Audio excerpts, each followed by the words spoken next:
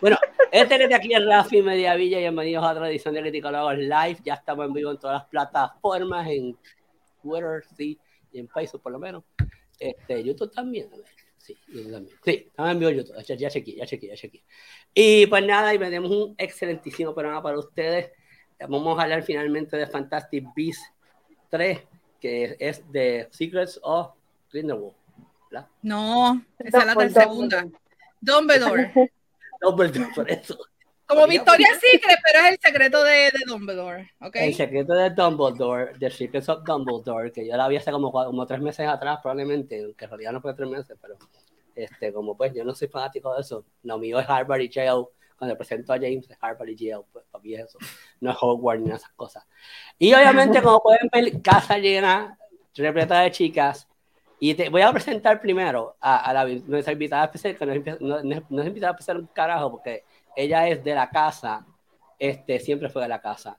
Y al que no se acuerda, no te rías, idiota, a mi izquierda se supone, a mi izquierda de break. A la izquierda derecha de ustedes se encuentra nada más y nada menos que Valeria Montoya. Huepa. Hi. Hello. Ex criticóloga, ex that guy with glasses, ex todo. Oh my God, pero no saque las tumbas, chicos. No. Pues voy a ir para atrás. Si tú me conoces de Necromancer. Si tú me conoces de atrás, yo te conozco a todos también. Tenías que decir Twitter Rican Pod también, olvídate. También Twitter Rican Podcast. Ya no son viejos de aviso, la verdad. 2006, 2008, en la realidad. Y obviamente, pues, con nosotros también se encuentran las jefas ahora las jefas de este programa, porque antes era Valerie, ahora son esas dos que están allá arriba. Empezando con las dos cosplayers, las dos cosplayers que se quedaron con el canto en Puerto Rico, como no importa lo que ustedes tengan que decir, ellas fueron las que se quedaron con el canto. Pueden odiarme, todo lo que quieran odiarme, ellas son las que se quedaron con el canto, comenzando con no sé cuál era el trooper ese, el Project Trooper, Cristi González. Saludos mi gente, gracias por vernos otro jueves más. Tuvimos ya un receso el jueves pasado. Ya we are back y we are going back to Hogwarts. Hablando acá, Cristi Slytherin y Lily Gryffindor. Vamos a hablar de Secrets of Dumbledore, que estamos un poquito hype. A ver de qué de todo vamos a hablar un poquito. Y Javi está como la Ave María con todas nosotros, así que mira, quédense. Si es por mí, vamos de vuelta para Harvard. Vamos para Harvard. Para Harvard, Dios mío. Hogwarts. Y como dijo Cristi, a la derecha mía, encima en los cielos se encuentra la rubia de nosotros, ahora que te queda brutal el pelo. Gracias. Lili Hernández, que Lili y su novio,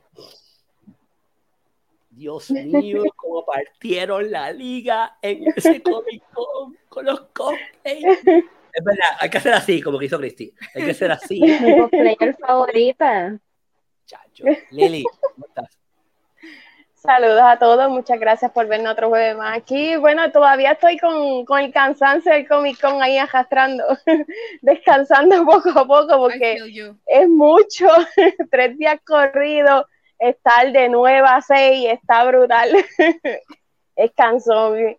Y bueno, a pesar de que lo disfruté muchísimo, especialmente el sábado que estuve con Cristi, y bueno, en nuestras páginas pueden ver videos y de todo, lo disfrutamos un montón. Yo no pude, yo me lo disfruté como quiera. Por lo menos el domingo yo estuve casi todo el día, porque andaba de escolta de Yanni, saluditos a Yanni, te quiero un montón. Pero pues yo el sábado y domingo, el sábado y viernes tenía un montón de entrevistas pendientes que no podía ir todo el santo día. Y yo sé que Cristi solamente fue el sábado, ¿verdad, Cristi? Sábado, sí, okay. Y Valerie, yo no creo que Valerie haya disfrutado nada, porque ella trabajó todo el freaking. Yo estuve desde el jueves en centro de convenciones, viernes, pero yo me lo disfruté también. Cuando me podía escapar me iba para el showroom y me iba de shopping así rápido, pero siempre era como que casi cuando estaban cerrando, ahí era que yo me iba a hablar que si con Rangi, que si con Jelly, me iba a vacilar con ellos y después volví a mis aposentos. Mira, voy a insultar a Medina. La chica nueva en azul es Valeria Montoya, Medina. ¿Cómo te vas a acordar de Valeria? ¿Cómo vas a hacer? Más vieja por un tubo y 7 llaves. A que te digo algo. Nada, vamos a empezar por ahí, porque vamos a hablar obviamente de Fantastic Beasts 3, vamos a hablar de Puerto Rico Comic Con un poquito. Yo voy a hablar por mi cuenta de Picando Adelante, que la película puertorriqueña que tengo todas las entrevistas próximamente van a subir, y voy a hablar también de Bad Guys, y voy a hablar de Unbearable Weight of Massive Talent, que la semana que viene vale con spoilers, entonces luego porque las chicas las vean. Quizás invito a Valerie para que también, que yo sé que Valerie quiere ver la película de Nicolas Cage, porque hay un montón de spoilers. Hay un montón de spoilers. Y esta película se puede hablar como, o sea, una vez la vean, todos los detalles que tiene, es una cosa que, nada, pero yo hablar brevemente de eso, así que la presentación a juego, Cristi, ay señor, Medina, saludos a Medina, a Pelo Lindo, obviamente es Lily, porque obviamente, yo soy Rafi Baby, boom, Adam Cole Baby. Mira Harold, yo quiero tanto a Harold, lo vi ayer, finalmente puedo ver a Harold en persona, sí, y le di el Funko que se ganó hace 4 años atrás. ¡Diadre, loco! Gracias a no fue hace 4 años atrás, fue hace 2 años atrás, pero pues como la pandemia no nos deja movernos, pues ya tú sabes.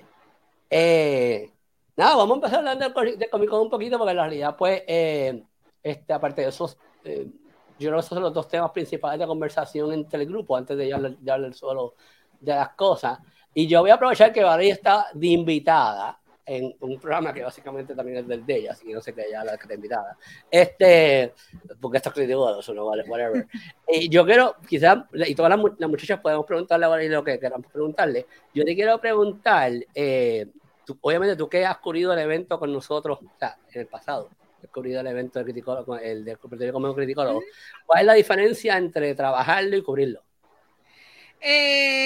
Trabajarlo, o sea, yo digo, he estado en todas. Yo he estado o como nada, compré la taquilla y fui para allá, o como prensa, o hasta como exhibidora. ¿Te acuerdas cuando teníamos el booth de criticólogos allí? Y ahora como staff, yo creo que la gran diferencia es que por lo menos tenía un lugar donde podía dejar mis cosas y no tenía que estar cargándolas como un burrito de carga. Porque ya, o sea, estuve ya 3. Llevo como más de casi 2 meses escogiendo terapia física porque tengo los hombros bien chavados y dije, yo no puedo estar cargando cosas, así que teníamos una esquina donde podíamos dejar las cosas y eso, pero mano, son dos formas diferentes de correr. En prensa, pues tienes que correr el showroom tomando fotos, tomando videos, yendo a los paneles. Y acá también lo hice porque entrevisté gente, fui a paneles, hice paneles, o sea que más o menos la misma cosa realmente, no vi mucha diferencia, estaba haciendo más o menos la misma cosa, solamente que trabajando de adentro y me podía... Pero mencionaste algo que a mí se me olvidó por completo, porque yo me acuerdo que ese fin de semana que nosotros teníamos el booth, yo no estuve allí, yo estaba en 40 cosas también. Eso lo corriste tú con Eduardo. Con Eduardo. Y Sammy. Y ese año tiene que haber sido fuerte, porque yo no me puedo acordar, porque yo también estaba bregando con ese año, el nombre de la persona, pero ese año estuvo fuerte. Sí, porque era como que, y me acuerdo que en un momento Sammy me gritó, vale, John Barrowman está disponible para entrevista, y yo tuve que salir de la esquina derecha del main room, salir corriendo al 3er piso al ballroom para poder entrevistar a Barrowman. Eso fue caótico, pero son experiencias diferentes, porque en pues yo podía ver... ¿Tú piensas que fueron igual de fuertes esa 2018? Tomando cosas, vuelvo, repito, como yo no estuve allí tampoco en 2018, pues estaba 40 cosas. ¿Tú piensas que fueron igual de fuertes este año que el 2018? No, este año fue más fuerte. Este año definitivamente fue más gente también. Fueron 50,000 personas en total. El fin de semana completo. Rompieron récord completo. Para mí fue diferente porque podía ver el backstage, o sea, el estrés que tenían porque Kevin Smith le cancelaron el vuelo, le hicieron delay. O sea, levantarse a ellos a las 3 de la mañana, tratar de buscarle un vuelo a Kevin Smith, o sea, fue bien caótico y pues yo podía ver todo el caos que estaba pasando tras bastidores y pues es como que otro feeling. Es como que... ellos me transferían el estrés a mí porque yo lo sentía, aunque yo no tenía que bregar con esa área, ¿verdad? Pero fue bien interesante. Me acabo de percatar que yo llevo 3 años que no logro disfrutar de ese evento 100% como antes, porque estoy en 40 cosas a la misma vez. 2018 tenemos el booth de criticólogos, pero yo nunca estuve ahí, casi nunca estuve ahí en el booth. En 2019 tuvimos un panel, pero no se pudo hacer mucho tampoco. Yo estoy en 40 cosas y este año lo mismo, yo tenía 40 cosas que no pude no pude. Pero ok, overall, ¿te gustó el evento, Valerie? Para cerrar con cada uno de los muchachos. Para mí fue el mejor. Y ¿tienes alguna, obviamente trabajas para el evento, pero ¿tienes alguna queja, algo que te hubiese gustado que hayan hecho diferente? Mano, yo no tengo como que quejas. Yo los vi que, o sea, de lo que pude ver del staff, ellos trabajaron bien en equipo, o sea, con el estrés que había de que, ¿me entiendes? Que los invitados estuvieran bien y que todo estuviera corriendo bien. Y que la fila, porque tú sabes que al principio para entrar era un desastre, o sea, siempre es complicado entrar tanta gente, que la policía haya bloqueado las carreteras para poder llegar al centro de convenciones. Esa cosa, pues, yo de lo que vi y pude experimental, ellos trabajaron súper bien para poder ayudar y agilizar a que la gente pudiera entrar y todo eso, pero es un challenge. El viernes yo entré y salí 2 veces, y cuando yo volví a regresar por segunda vez a las 3 de la tarde, y como quiera había fila afuera. Y es que el viernes me sorprendió la cantidad de personas que llegaron el viernes. Es el viernes que más gente va. Sí, fue uno de los viernes que yo entiendo que más gente ha ido en todos los años del evento, porque viene típicamente como no es feriado, se trabaja, pues la gente no va, pero como este año fue feriado, pues se podía ir. Pero yo estaba sorprendido como ese viernes estaba tan puleteado. Yo creo que domingo. Como a las 3 de la tarde también, como a las 3 a 6, estabas por allá. Yo llegué desde las 9, yo estaba, desde las 8 y pico yo llegué al centro de convenciones. Y Lilia, ¿cuándo te llevaste el viernes? Sí, como de 3 a 6 estuve yo, más o menos. Y había fila y yo estaba sorprendida también porque otros viernes de otros años es el que menos gente va. Tú no tienes que hacer mucha fila, como que es más relax, puedes caminar más tranquilo, pero no, estaba súper lleno, filas por todos lados. Pero lo que me gustó es que después, sábado y domingo, los que tenían 3-day pass, pues pasaban por reentry y un súper alivio. Eso me encantó muchísimo. Sí. Lilia, ¿qué te pareció el evento? Los 3 días, algo que te gustó, que no te gustó, cuéntame. Pues a mí me gustó muchísimo, la pasé súper bien y yo creo que pues una de las cosas que para uno pasarla bien es con quienes tú estás. Y bueno, y como estaba entre amistades, había mucho tiempo que no veía a otras personas que pues solamente por internet que uno se conoce, por Instagram que uno habla, y por conocerla en persona, esa emoción, ver tus personajes favoritos, ¡ay, qué brutal te quedó! Y esa felicidad que uno vive, por lo menos como cosplayer, pues es única, y por eso es que gusta tanto este evento, por lo menos para mí, el reconectar otra vez con todas esas personas y con las amistades y pasarla súper bien. Pues de las mesas, el viernes fue el que yo tuve la oportunidad de poder verla, vi mucha variedad, muchas mesas aquí de artistas puertorriqueños, eso me gusta muchísimo, apoyarlo de aquí. Y siempre yo trato de comprar una que otra cosita, compré un par de cositas. Esta camisa es de allí, que me encantó el mensaje relacionado. ¡Ah, qué cool! Me encanta esa camisa, qué cute. Sí, me encantó el mensaje. Eso es bien original, sí. Y pues tienen esas cositas así. Me encanta mirar las mesas, o sea, es como un festival de Puerto Rico, que tú puedes ver muchas creaciones, pues así mismo, pero en JIC. Y eso pues hace diferente el evento.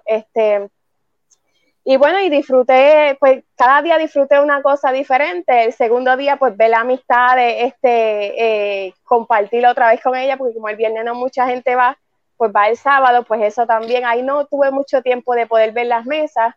Eso sí, está demasiado lleno y las filas para comer.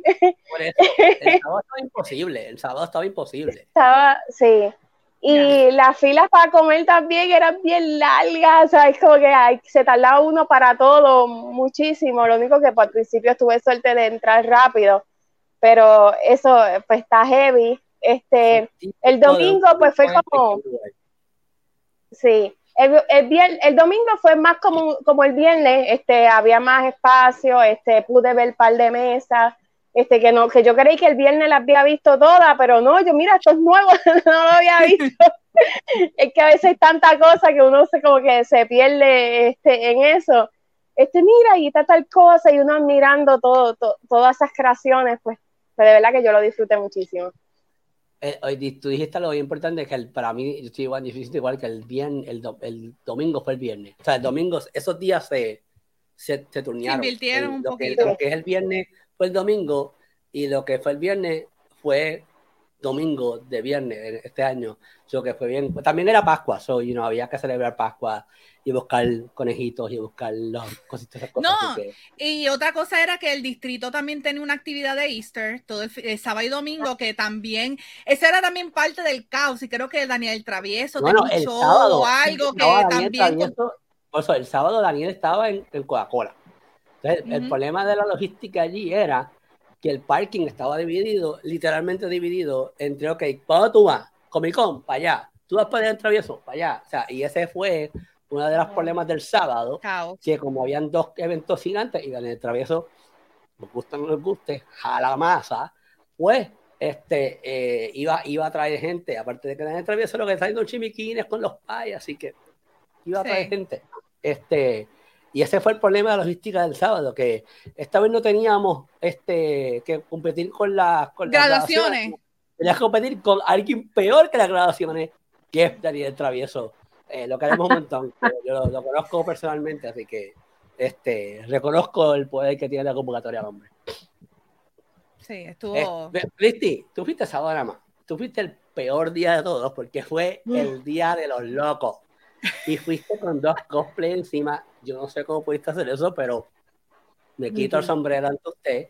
Wonder Woman es tu Wonder Woman, y estrenaste el Boba Fett prototype, que me encantó también. Yo te pasé por al lado 40 veces, y yo tomé una foto del grupo y ni me di cuenta que eras tú. Rafi, tú tienes un poder. Rafi tiene un invisibility cloak. Cuando yo lo conocí, yo decía, yo tenía a Rafi aquí al lado, de momento miraba, mira Rafi. Y yo, ¿dónde está Rafi? Rafi nunca parecía, estaba por el caramba viejo por allá. Era pero yo te lo pasé ahora, Cristi, porque yo ni me di cuenta que era ella. Yo nunca vi a Rafi, literal, nunca lo vi. Esta es Cristi, yo de verdad. Yo no sé, yo la vi 40 veces y ni me di cuenta que esta era ella. Así. No, y yo estaba como loco, porque como yo estaba entrando y saliendo, porque yo estaba busy, sábado, viernes y sábado estaba busy. Yo quería ver cómo estaba corriendo el evento. Y el sábado específicamente yo me harté del día y dije, yo tengo cosas que hacer. No puedo estar aquí metido entre esta gente. Y me acuerdo que di 2 o 3 vueltas, tomé un par de fotos, y sí me acuerdo una foto del conjunto del mejunje de Star Wars. Y no fue hasta que James me dice, ya, ni me di cuenta, fíjate de eso, yo me voy, yo tengo cosas que hacer. Aparte que el sábado estaba demasiado puleteado. Pero Cristi, ¿cómo la pasaste el sábado? Cuéntame. No, tú nunca viste todo el fin de semana, vale, ni todo el fin de semana. Yo lo vi hasta perdido en el parking, cuando iba saliendo. Estuve 1 hora en el para poder salir del parking y lo vi corriendo de la ola. Yo, ¿pero qué le pasa a James? James me acompañó a quitarme toda la armadura de Boba Fett. Porque él me dijo, Teti, ¿cómo tú te vas a ayudar con todo eso? Y yo no sé, tú me vas a ayudar. Él se quedó conmigo casi toda la tarde. Yo estuve desde las 9 de la mañana en el Comic Con hasta las 7 de la noche, porque después fui con Lily a ver la película de Fantastic Beasts, que fuimos para el cine, explotar con 3 costumes. No sé ni cómo lo hice, eso fue una locura. Mi teléfono no paraba de sonar, eso me hizo sentir tan emocionada y tan contenta con la gente, como que mira, estás aquí, te quiero ver. Se acordaron. No anuncié el de Super Trooper de Boba Fett, porque yo dije, si se me queda algo, que siempre pasa, pero no se me quedó nada. O sí, a lo mejor no me queda bien porque no había hecho un test fit completo a ver cómo me veía, porque necesito otra persona que me ayude realmente. No lo voy a anunciar. So, obviamente, los que vamos al Comic Con, como yo y Lily, que somos cosplayers, es como si tú fueras, si yo no voy vestida de nada, es como si uno fuera a la playa con ropa del trabajo. Tú te mueres por meterte al agua. Así que yo madrugué a las 6 de la mañana para maquillarme de Wonder Woman, que eso es lo más tedioso del mundo, empezar a maquillarme de eso. Ya la noche antes había guardado los 2 trajes en el carro, había hecho un triple list check para que no se me quedara absolutamente nada, que por lo menos fue levantarme, arreglarme y vámonos que es tarde. Ok, llegué allí como a las 9, estuve desde las 7 de la mañana hasta las 10 de la noche o hasta las 11 sin comer nada. Solamente tenía el desayuno. Eso fue algo ridículo y fue también la adrenalina. Fue mal, estuvo mal de mi parte, pero mi complejo era cómo se me iba a ver la barriga enseñando el Super Trooper. Porque mi complejo yo decía, ay Dios mío, no me veo bien. O sea, que me ayudó un poco el no haber comido porque me veía ahí como quería, porque tenía un clase pacho porque yo en mi vida había enseñado mi barriga. Aunque no era súper mucho, pero para mí es mucho, Lili sabe. Y a mí me encantan los costumes con casco. Así que Wonder Woman fue primero como que como me dijo alguien, de un traje más brutal a otro traje brutal. O sea, ¿cómo lo hiciste? Yo no sé. Me encontré unas amistades en el parking, me ayudan a vestirme porque uno no se podía vestir adentro. Eso fue un poco como que, awkward, como que, ok, vamos, hace calor. Todo el mundo en los parkings vistiéndose, eso fue una locura. Estuve como 40 minutos en la fila, así vestida de Wonder Woman. Estaba con amistades y por lo menos la pasé bien. La calor estaba demente, la fila, pero avanzó alguito. Ok, eso fue literal, mueve un pie, foto, mueve un pie, foto. No, me arrepiento para los próximos años. Sé que si lo hacen el Comic Con voy a hacerlo a los 3 días porque estuvimos 3 años sin Comic Con, que eso estaba extremadamente explotado. O sea, ¿qué podíamos esperar? La pasé bien, demasiadas fotos, no tuve, el teléfono sonaba, ¿dónde estás? Te quiero ver para foto, yo trataba de moverme de un lado para otro, ay, me quiero cambiar para el otro traje ya, fue una locura, me emocioné súper demasiado cuando vi a Lili de entrada, yo, ay, qué bueno, llegó mi gente, que eso es lo que uno quiere, como dice Lili, encontrarse con personas que uno ha visto y ha hablado en las redes y hay una interacción brutal y cuando tú las ves como que, yo no sabía que tú eras tan alta, diantre, qué lindo eres, qué brutal. O sea, que pues aquí en Puerto Rico hay tanta y tanta y tanta creatividad que yo le decía a Lili, Dios mío, ¿qué es esto? O sea, uno ve las fotos de las convenciones de Estados Unidos y cosas así, yo le he hecho los de aquí a cualquiera. Aquí esto está demasiado brutal. Esto es otra cosa. La creatividad está brutal. Pero les iba a preguntar, ¿pudieron ir al booth de Female Cosplayers? A mí, no sé si lo vieron, que es un booth que si tú tenías problemas técnicos en el cosplay, tú ibas para allá y gratis ellos te lo arreglaban y te ayudaban. Fui a acompañar a varias de mis amistades y fue tremenda iniciativa. Sí. Gracias al Padre, no se me cayó absolutamente nada, no se me rompió nada, que eso fue como que, amén, porque eso siempre tienes que andar con el kit, que si la pega, que si el velcro, que si esto, que si lo otro, eso siempre tienes que andar con eso tú siendo cosplayer obligado, porque siempre algo te sale, se despega, te pisan. Literal, uno caminaba y todo el mundo como que, y yo, o sea, eso como que, cuidado, pero es que había tanta y tanta gente, hasta yo bailé porque a mí me encanta la música de techno.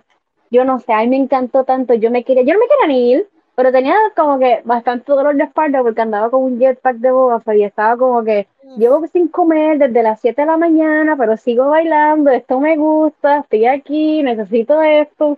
Me hacía demasiada falta y ver tantas amistades de todo y no pude pararme a tirarme fotos con la gente de las mesas que conozco de los artistas, pero es que literal, obviamente, de esto se trata, de fotos, conversar, entrevistas, que me entrevistaron también, hasta James me entrevistó, que eso fue súper mega cool, y fue como que, mira, una foto, una entrevista, que te cogían de momento, ay, ¿cómo estás? Qué lindo tú eres, y fue una locura. Fue todo súper cool, no pude comprar nada, eso me puso extremadamente triste. Los pude saludar, pude para fotos, de verdad que la pasé tan brutal. Quiero que se repita, y me encanta esto de las convenciones también, y es algo que hace falta, y para que la gente siga mostrando el súper talento que hay. Yo iba a competir en el Cosplay Contest, pero fue a las 6 de la tarde, a las 5:30 o a las 6 de la tarde, y yo, me quiero cambiar par de Boba Fett.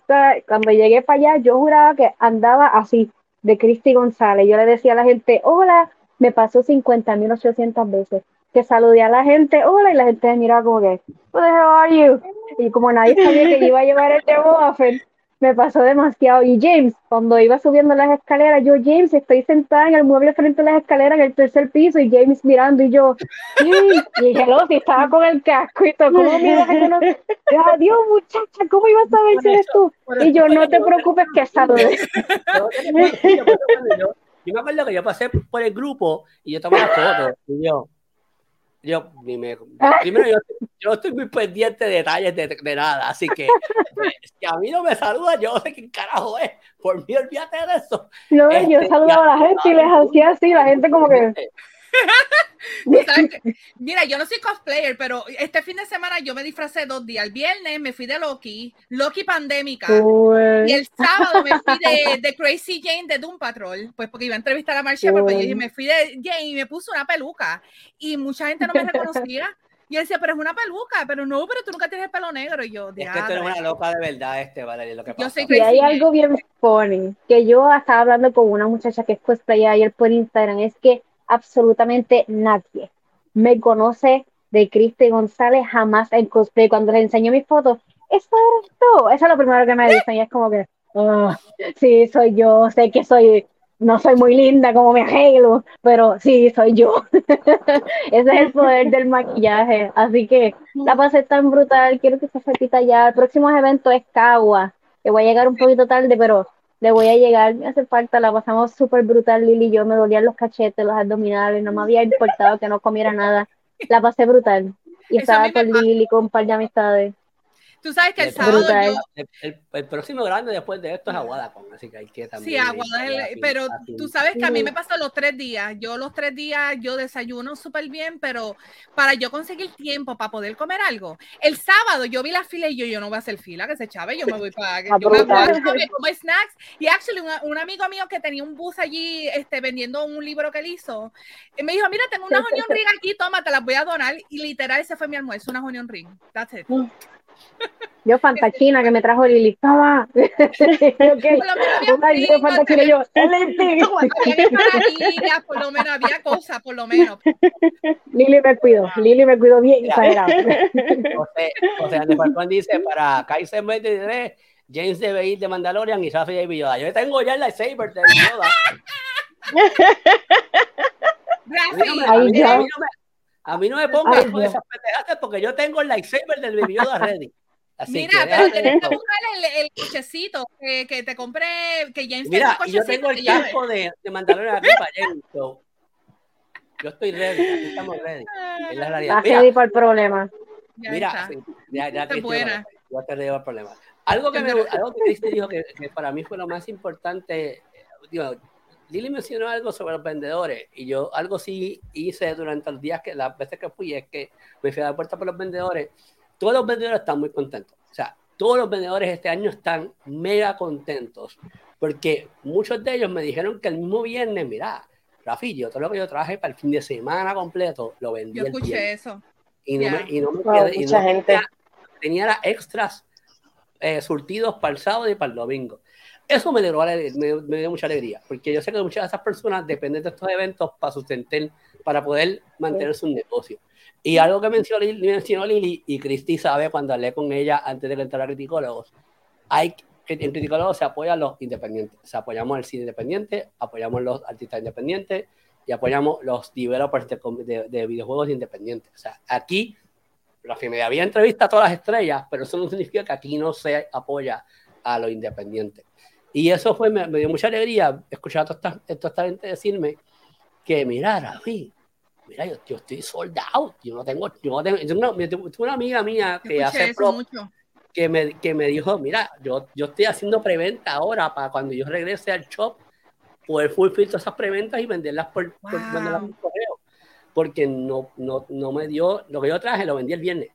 Y eso a mí me dio mucha alegría. O sea, me dio mucha alegría porque yo sé que este tipo de evento hace falta para esas personas poder sentir, poder crear esa entrada económica. Y exponerse a la gente también, que la gente los conozca. Y como dijo Lili, hay mucho artista local. Digicomics trajo un montón de proyectos nuevos y trabajaron durante la pandemia en nuevas ediciones y estaban allí.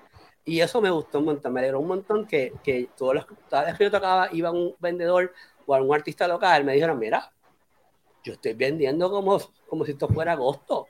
Y eso me gustó un montón. Verdaderamente yo me sentía muy bien por ellos, porque ellos, pues yo sé que a ellos le hacía falta un evento como Puerto Rico Comic Con, un evento como Aguadacón, que son eventos grandes de Puerto Rico que jalan masa y venden. Y otra de las cosas que más me gustó de este evento, o para mí, este año específicamente lo que hizo el evento, fue, ya voy, José, ya voy con el troleo tuyo, da un break. Estoy hablando en serio de temas aquí. Algo que lo dijo Cristi y para mí lo que hizo el evento este año fue los cosplays. Este año fue el año de los cosplays. Tenían 3 años para hacer unos cosplays espectaculares y en verdad... Y las veces que lo habían cancelado y cancelado y cancelado. Sí, mano. Pero este año, más que nunca, yo puedo decir que los cosplays fue lo que se robaron el show. Sí, como tú dices, tienes toda razón. Tuvieron tiempo para desarrollarlo. Pero en años anteriores se hacen buenos cosplays, pero como cada año tienen que refrescar con nuevo, pues tienes que hacerlo en menos tiempo. Y los buenos cosplayers son los que se resaltan. Pero este año el evento fue los cosplays. O sea, no, olvídate de los artistas, olvídate de los paneles, olvídate de nada. En los yo entraba y yo me quedaba como que, ¿qué es esto que yo estoy viendo? Jesucristo, ayúdame, llévame al infierno, amén. Yo estaba en shock. Bueno, estaba el rey del infierno, estaba Mark Shepard, podías decirle que te llevara. Fácil. Pero y vuelvo y me voy con lo que dijo Cristi, y me encantaría que hubiese sido Pablo aquí. Saludos a Pablo, que está en el festival de Argentina cubriéndolo, por criticólogos, pero está cubriendo el festival. No tenemos nada que envidiarle ni a los de Argentina ni a los de Brasil. Hoy, vale, esto no es, no, usted se fue. A los de Nueva York. Ahí está. Ya está. ¡Salud! ¡Ay! Dios me bendiga con tanto. Chicos, me tiraste un moco para acá, chicos. ¿Te llegó? Me llegó. ¿Qué está pasando, Cafi? ¿Hay COVID? Valeria hacía falta el criticólogo, la verdad. Esos comentarios no están de más. Y me acuerdo que los tiempos que Valeria estaba eran vivos, así que el moco llegaba ya, de verdad. Es la verdad. ¿Sabes qué? Sí, me tenía que poner un face shield y todo. Había que ponerse sin pandemia. No queda, lo que dijo Cristian es la realidad. Los cosplayers de aquí no tienen nada que envidiarle a los de New York. Para nada. Nada que envidiarle para nada. A los de Argentina, a los de Brasil. Me acuerdo que el mismo fin de semana de Puerto Rico Comic Con fue el Indiana Comic Con. Yo estaba monitoreando el Indiana Comic Con y para nada. Los cosplayers de Puerto Rico están en la puta madre. Y lo más cool de todo esto, y yo sé que yo estoy aquí echándonos porque yo soy así, yo me la he hecho, es que los cosplayers más cabrones, ¿quién los tiene? Criticólogo, es la realidad. Los cosplayers más cabrones los tienen. No hay de otra, no hay de otra. Se vio la panza. ¿Qué panza se ve? Si ahí lo que se ve el padrino, dile, el padrino. Sí, el APAC. Me gustaría ir de cosplay de Rafi. Está el más insoportable soy yo. Nadie es más insoportable que yo, es la realidad. Y fíjate, no puedo hablar de los paneles. Yo vi el panel de Mark Shepard porque James lo grabó y me acuerdo que Valerie no tuvo break. Mark Shepard le quitó el micrófono a Valerie. No, yo vi... que yo voy a cargarme de esto.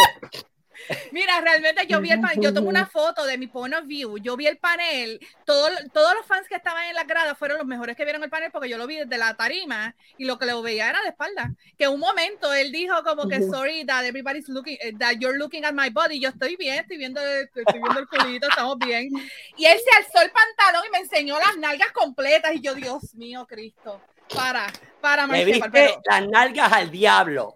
Le vi las nalgas al diablo, no, pero a mí Mark Shepard, bueno, lo primero que me dijo cuando llegó, que abrió las puertas, él llegó, me miró así vencer y me dijo, good luck. Y yo, oh boy, estamos bien, y yo, ok, let's go. Y él, go, y él me dijo, go, no now. Y yo, ok, vamos a subir la escalera. Pero ese fue el único panel que yo vi, porque lo grabaron. Yo lo amo. El de Kevin Smith lo vi no completo, a mitad, porque andaba con Johnny por ahí para abajo. El de Jaden estuvo bueno también, pero es como que dos cosas diferentes. Primero el de Jaden, que es un nene súper sweet, es como yo digo, como un sobrinito mío, así bien sweet, bien shy, bien adorable. Y después me toca Mark Shepard, que es como que avanza, nena, quédate ahí. ¡Joder! ¡Ahí, va! Valerie, José pregunta si eran pelos las nalgas del diablo. No, yo no le vi lo que pasa es que se levantó el pantalón, pero era como para ver la silueta de sus nalgas. No, yo no le vi las nalgas. Anyway, yo fuera del aire, de manera bien profesional, yo tuve la oportunidad de hablar con Mark y con Mario. En su hora de break, me colaron por allá. Mario, y nada, me encantó Mark, todo lo que dice Valeria. Es una persona bien carismática. Él por poco me hace llorar. Me acuerdo que cuando estoy entrando le dice al de seguridad, is that our backup? Y yo vengo y digo, Mark, you're asking for too much. Look at this body. I'm not backup for nobody. Come on. I mean, I'm not the security for nobody. This is like, you're asking for too much. So, él es así, un jokester. Él es un vacilón. Cool. Y el panel estuvo muy bueno, muy emotivo. Que yo digo que él es como... Él es un viejo gruñón, pero es todo vacilando. Ese es su acting. Él es Crowley de Supernatural, ese es él. Pero al mismo tiempo él era súper emotivo, él abrazó a gente. Una muchacha estaba llorando allí, él se la acogió, la abrazó. Sí, de su papá, y él habló de su papá, que era actor también, Morgan Shepherd, que él salió en un montón de shows. Él falleció en el 2019 y él habló de su papá y todo eso. Y yo estaba en la tarima con un taco en la garganta, escuchándola hablar, dándole cariño y apoyo a la gente, y yo acá con un taco. Yo voy a llorar aquí en medio de la tarima. Mira, le pregunto a las chicas, ¿ustedes están hype por algún panel? ¿Tenían un panel intercepado de los artistas? No, eso no les motivó. Whatever. ¿Ustedes quieren ver eventos? Era cosplay. Bueno, es que ellas son cosplayers, o ellas van a eso, ellas van a demostrar el talento épico que tenemos todos los miembros de Crítico. To be fair,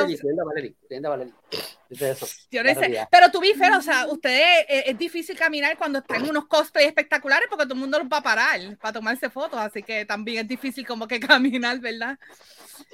Bueno, por allí. No es malo, pero es como que yo uno viendo una cosa para comprarlo algo y foto. Yo tengo que preguntarle a Lili, ¿cuánto tiempo ustedes tardaron el del sábado, el de Kratos, el de Kratos y el de tu novio? Maldita sea la madre de ese el diablo vino y me llevó enredado, no me importa. Mira, era Semana Santa, Rafi, ¿qué pasa? Ay, que me llevara el diablo enredado también en Semana Santa, olvídate de eso. Cristi está como que cállate la boca. Compórtate. Ya tú verás que me regaña fuera al aire, Valeria. Valeria me regañaba cuando estaba en Crítico, ahora le toca a Cristi a Lili regañarme. Háganlo, por favor. Hay que darle un chancletazo de vez en cuando a Rafi. Lili, cuéntame, Pues, ese maldita sea ese cosplay. Pues eso del sábado, el novio mío estuvo 2 años comprando las cosas poco a poco, los materiales, sí, porque el leather es caro, entonces pues poco a poco se fue consiguiendo y pues mientras conseguían los materiales, poco a poco haciéndolo, el escudo era bien pesado, no se lo dejaron pasar adentro, pero afuera por lo menos se lo dejaron pasar y pues estaba afuera y se sacó un par de fotos. Pues el mío también, después que yo compré los materiales, poco a poco ahí, porque nunca había trabajado con ese material, y pues en lo que aprendía por YouTube y veía los errores, pues uno toma tiempo.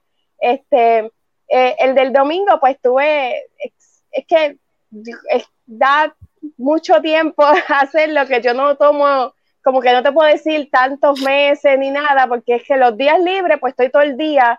Un día estuve 12 horas trabajando en el cosplay, ¿sabes? Eso era como que me cogía un break, comía algo y volvía, así, para poder acabarlo. Y estaba a veces una semana sin trabajar en él, hasta que volvía el otro día, tenía el libro otra vez de la semana, y pues volvía otra vez 12 horas. Pues como que nunca cuento el tiempo, porque mi tiempo es como el garete. No, definitivamente tu vida, tu día es al garete. Yo entro a qué hora, Rafi, yo entro y ahora no puedo, no deja de joder. Sí. No, mira, yo que me quejo de yo estoy 10 horas frente a la computadora editando entrevistas y mira, Lili, 12 horas 12 horas haciendo, está brutal, ¿oíste? Es talento, ¿verdad? La apoyo. Hay que aplaudir eso. Cristi, ¿y qué te motivó el de Boa? Yo sé por qué te motivó el de Boa. ¿Qué te motivó específicamente el de Boa Fett? Pero ¿por qué? Yo sé por qué. No te voy a decir en vivo por qué, pero... Yo no voy a decir nada aquí. No, de verdad, mira, era algo que tenía desde el 2020. Llevaba ya tiempo porque es algo único. Ese también fue mi primer Funko que me regalaron en mi vida cuando aparecieron en el 2015. Fue de Wargame, el prototype Boba Fett fue de Wargame. Y siempre lo veía tan distinto porque me encanta Star Wars. Y yo decía, una versión nena, pues ya había visto como que otra más o menos, pero yo dije, pues lo quiero blanco. Ok, contacté a las personas en el 2020. Se tardaron hasta este año me acuerdo, a terminar. Wow. Sí, me acuerdo. Desde 2020, para ver, mira quién hace esto, mira, no consigo esto, tú me haces esto, vamos a ver precios, hubieron cosas que me las regalaron, y fue como que en serio, por el long wait, por la espera súper larga, quería hacerlo de verdad, y los muchachos me decían, vas a ser la única que lo tiene, así de blanco, y yo, ¡ay, Dios mío! Y lo pude lograr, ese es mi dream cosplay, pude conseguir todo, y ese es mi forever, always dream cosplay, así que lo pude lograr, veía el Funko y yo decía pronto, lo pude lograr y me encanta cómo me quedó, me estaba como que haciendo como que bastante ejercicio, vamos a correr, aunque me gusta comer alcapugia, y yo decía, ay Dios mío, no me quiero pasar porque es hasta que después se me ve el muffin top o algo, ay, me veía tan bien, yo decía, Dios mío, ¿cómo va esto? Hasta las tantas, siempre buscándole, como dice Lee, los 4 por el gato, no, tengo que arreglarle esto, eso siempre pasa. Uno le encuentra algo y como que, quiero arreglar esto. No, quiero ver así. Y Mickey, las dos ustedes son bien profesionistas. Y si no pero eso es bueno. Hay que hacerlo, porque si uno como que quiere proyectar algo bien, como yo le digo a Lili, ya tú estás en un nivel, ese es el problema, que ya, como yo le digo a Lili, ya tú estás en un nivel que yo no espero aquí de ti, jamás. Y cuando uno va como que poquito a poco en lo que va aprendiendo, en lo que va haciendo, uno se transforma. Es como Lili ahora, yo se la he hecho a cualquiera, a Lili, hazme esto. Esa es mi mejor amiga. Esa yo se la he hecho a cualquiera, olvídate de eso. Este se acaba de tirar una media villa, como tú estás a este nivel, pues tú sabes, yo no. Yo estoy a este nivel. No, es que pues me encanta, ya uno va aprendiendo. Como el primer cosplay que yo aprendí a hacer cosplay en el 2016 fue con un Robin de Stormtrooper, de esos de Walmart, de foam con un casquito plástico que tenía. Cuando yo vi con mi primer Comic Con fue en el AguadaCon, que yo vi al grupo de la 501 de Star Wars y yo dije, ay, bendito sea Dios, que bochona, yo no me atrevo a pasar por ahí.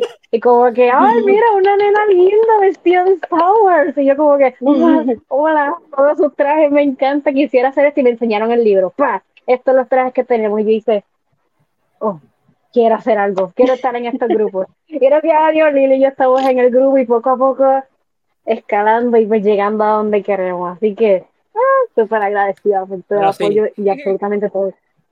Estas dos chicas que están ahí arriba están a este nivel en cuanto a cosplay se refiere. Eso es normal. El criticólogo, aquí lo que tenemos es hostia, más no de eso, es la realidad. Bueno, mira, ya llevamos 45 minutos hablando del Puerto Rico Comic Con y todavía nos quedan 4 temas. Es que Comic Con fue épico, no, es difícil no hablar de él, mano. Yo todavía estoy en el high, de Comic Con. Déjame contestarle aquí a Edgar y Sari que me está preguntando qué pasa con el podcast de Lucha Libre, todavía está por ahí, Ransom Report, pero Mark Nieves y este servidor estamos bien ocupados y yo tampoco lo estoy viendo Lucha Libre desde hace tiempo porque no tengo tiempo. Por esto, pues no, si no, yo soy de las personas que si no veo algo no puedo hablar y si no entiendo tampoco hablo de algo, obviamente, y por eso pues está como que en hiatus hasta que yo me dé la gana de ver algo, porque no puedo ver Lucha Libre todo el tiempo, no tengo tiempo para eso. Anyways, sí, yo sé que estamos hype, ¿vale? Estamos hype con el Puerto Rico Comic Con, eso fue este fin de semana, sorprendente, todavía está el hype, pero tenemos otros temas que tocar y tenemos otros temas bien importantes y de gran discusión, como Fantastic Beasts 3, The Secret of Dumbledore, ¿lo dije bien? Sí, lo dijiste bien, esta vez. Yo lo voy a hablar aquí. Yo la vi hace como 4 años atrás. Hace 4 años atrás. Y me acuerdo que, como estaba mencionando fuera del aire, yo hablé con Valerie ese mismo fin de semana, ese mismo día, yo, Valerie, no entiendo nada. Y las chicas aquí arriba saben que yo me vacilo esto, porque yo pienso que yo estoy en Harvard y Yale, y James es el profesor Snape, y todo esto es la realidad, así que yo presento a Snape, pero nada, lo único que voy a decir es que de esta yo siento que es la menos Fantastic Beasts en cuanto a Fantastic Beasts se refiere, pues me acuerdo que después me di la tarea de ver las primeras 2 back to back para poder tener una comparación. A mí me gustó más la segunda tiene muchas cosas pasando y es mucho más dinámica y tiene muchas cosas pasando que te quedas como que y aparte que está Johnny Depp, suerte en el casito tuyo, yo espero que gane. Y pues, no sé, la segunda a mí me gustó más de las 3. La primera, ok, la segunda me gustó un poquito más, la tercera yo la encontré un poquito lenta, y encontré que simplemente estamos enfocados en un solo tema, y el bendito Bambi, que nunca dijeron que caramba es Bambi, decide quién va a rule the world. Esa cuestión a mí me dejó como... El Bambi. El Bambi. No, en verdad, Rafi, Rafi, tú me estabas tratando de explicar, mira, que salió un Bambi, pasó esto, pero yo, Rafi, ¿qué caramba qué tú viste, mijo? Porque yo no sé lo que tú me estás explicando, nada de lo que me estás explicando, pero el Bambi. Bueno, anyway, el Bambi. La película es media lenta, tiene sus momentos esporádicos de acción, o sea, de fantasía. ¿Cómo se llama el gordito? Dame el nombre del gordito. Jacob, para mí Jacob sigue, yo que la vi las 3 corridas, Jacob es el mejor. A mí nadie me quita nada, Jacob es el mejor personaje, y cuando le dieron su one, él estaba como que ¡guau! Y eso yo creo que le da tanta realismo a esa serie. Él le da tantos momentos emotivos y realistas a esa serie. Él es el mogul, es como nosotros, somos moguls. Por eso, todo. Exactamente. Pero que me gustó eso, me gustó su arco, me gustó la manera que como le dieron ese punto final, si le dieron punto final a él en eso. Pero pues yo no soy fanático de Harry Potter, es la realidad. Esto es Harry Potter, ¿verdad? Es el mismo mundo. De J.K. Rowling. Sí, ok, Harry Potter, pues yo no soy fanático de Harry Potter. Por ende, pues no voy a poder disfrutármela como los fanáticos de Harry Potter se la van a disfrutar. Así que vamos a aprovechar que Vanessa de invitada especial con todo el que está en su casa y que nos diga qué le pareció la película. A mí la primera me encantó, by the way. Yo amé la primera. La segunda... ¿No te gustó? Aunque me gustó, yo pienso que sobrecomplicaron las cosas demasiado y eso fue lo que me sacó y turn myself off. Pero a mí la tercera, aunque es mucho más drama, me gustó más que la segunda. No sé, como que era la temática y el pacing que tenía era mucho más sencillo que el segundo, que Crimes of Grindelwald, que le trataron de meter tanta y tanta cosa y tanta información que llegaba un momento que tú te quedas como, pero ¿qué es lo que está pasando aquí? ¿No? Como que, ¿what? Como que uno se perdía de un momento y tenías que como que procesarlo bien para poder seguirla viendo la película. La segunda de Grindelwald. Pero a mí me encantaron. Esta Secret of Dumbledore, más sencilla la historia, pero me gustó. Por eso. Y los efectos especiales especialmente en la escena cuando ¿cómo era que se llamaba? Lily era que estaba salvando a Jacob. Esa escena me freaking encantó, ella con los papeles, o sea, el personaje de esa muchacha, bello, me encantó ese personaje, mucho. Acabas de mencionar lo que yo encuentro de esta que no me gusta. Yo encuentro que esta es demasiado simple, es demasiado whatever. Pero less is more sometimes. En comparación con la segunda, que la segunda te han pasado tantas cosas, tú te quedas como que, pero ¿cómo vamos a terminar esto? Porque aquí se está acabando el mundo y hay tantos arcos que hay que atar, y tú te quedas como que, ¿qué tú vas a hacer con tu vida? Y esta es como que tan simple, tan como que tan, no voy a decir que es boba, pero tan masticada, tan ya puesta ahí, ya se acabó, que yo me quedo como que, en serio, la atrasaste 40 años para esto. Yo estaba a veces como, acuérdate que... Do something con el meme del palito. Do something. Hagan algo, porque imagínate. En esta, J.K. Rowling, o sea, recibió ayuda de hacer el libreto porque la Grindelwald fue ella sola la que hizo el libreto, si no me equivoco. Espérate, que Paula habló. Si no me equivoco, búscate, googlealo. Espérate, Paula habló, porque Paula también la había visto. Irreconocible Johnny Depp, pero es que Johnny Depp no salió. Dice, Fantastic Beasts, nada de nada. Toda la película olvidable, irreconocible. Johnny Depp, el equipo de maquillaje y CGI que lo convirtieron en Mads Mikkelsen. A mí me gustó mucho. La verdad. A mí, ¿sabes que me gustó más? Porque lo hicieron más sencillo, porque Johnny Depp con el ojo ahí bien marcado, el pelo rubio así, como... No, yo lo encontré que era como que too much, el maquillaje de Johnny Depp. Es que a mí me importaba un diálogo de Johnny Depp. Ese era mi problema de esta. Yo no me acordaba de Johnny Depp. Cuando Barry me dice, tipo, pero yo te dije que es que era Johnny Depp. Es que no es el mismo, es verdad. Sí, ese fue. Pero todo te gustó completa, Valerie, no tiene nada malo, en serio. Fíjate, no sé, como a mí la vi hace par de horas atrás, cosas así, puede ser que sí, que sea un poquito más lenta que la otra. A mí lo que Cranston Grindelwald es que como que sobrecomplicaron muchas cosas y hay muchas cosas que se fueron fuera de los libros y obviamente esto no es basado en ningún libro, esto es una historia completamente original, pero hay muchos detalles que como que Minerva McGonagall esté en Hogwarts en los 1920 no hace sentido porque ella nació antes, o sea, después de eso. Yo creo que ella no había nacido. En los libros se supone que ella no había nacido, si no me equivoco, o había nacido, era una niña, era chiquita, no se supone que esté dando clases ya. Pero son estupideces, ¿verdad? Son tonterías que siempre pasan en todas las series, en Star Wars pasado, en Star Trek, eso de... Cuando son series viejas, que no viejas, pero que series que tienen mucha información, es difícil, se me cayó algo ahí, es difícil como que todo haga sentido y es normal.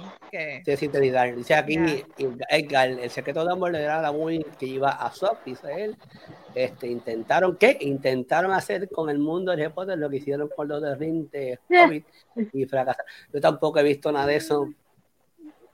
Y tengo que verla, oye, y lo que sí, pero tú no eres criticólogo, ¿qué caramba tú haces con tu vida? Tengo que ver Lord of the Rings, porque tengo que empezar a ver la serie de Amazon, porque tengo entrevista con el puertorriqueño, tengo que sentarme a ver Lord of the Rings aunque no quiera, la realidad.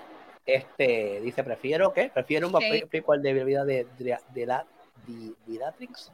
De Amber Heard. Mira, Amber Heard no va para ningún lugar, esa la mete presa. Lo que sí quiero decir es que la temática de Fantasy Beasts, yo creo que iba mejor como serie que como película. Porque yo quisiera ver una serie que sea él con su asistente yéndose a diferentes lugares, atrapando a estas criaturas y cuidándolas y preservándolas. Eso nada más interesante. Que aunque claro está, me gustaría saber más, o sea, lo de Grindelwald me llamaba la atención porque eso lo mencionan en los libros, pero yo hubiera hecho una serie completa solamente de la temática de Grindelwald y Dumbledore y una temática aparte para lo de Fantasy Beasts. Yo no lo hubiera mezclado. Se puede hacer más, tiene más espacio para hacer muchas cosas. Era como Lili, Pokémon, ¿qué te pareció la película? Porque tú estás de acuerdo conmigo, a ti te gustó más la segunda. Sí, me encanta que Luis esté de acuerdo conmigo. Eso me gusta un montón porque muchas veces. Específicamente. ¿Cómo te pasa a ti, Rafa, por favor? Pues regular, estoy como que dividida con la película, porque pues el título eran Los secretos de Dumbledore y yo fui a ver más la película para saber los secretos de él, porque en Harry Potter apenas ni Harry Potter lo conoce, vamos. Entonces, no dicen mucho de él y el cajato de Harry Potter tiene un hermano y qué sé yo, muchas cosas, y en los libros tampoco mencionan mucho y uno quiere saber el pasado de él.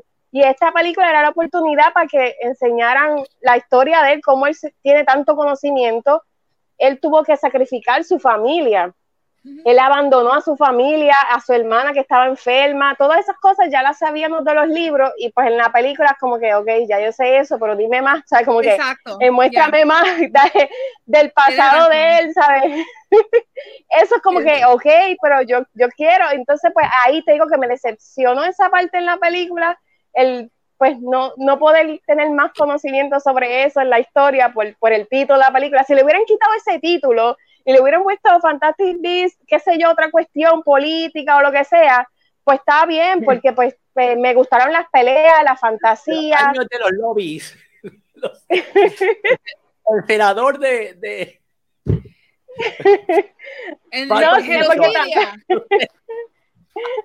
Tampoco habían tantas...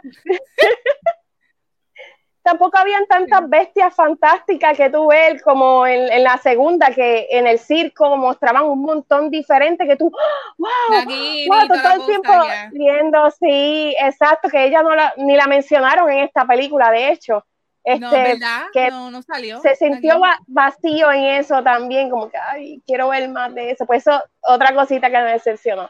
Pero sí me gustaron los efectos especiales y obviamente como me gusta Harry Potter, pues ver toda esa fantasía, cada vez que peleaban, ¿qué va a ser? ¿Alguna magia nueva? Algo, eso pues emociona y como que, ay, aquí es que va, ahora es que cuando ellos dos al final pelean, ahora es que pues como quiera sí emociona esas partes y pues te disfrutas la película en eso.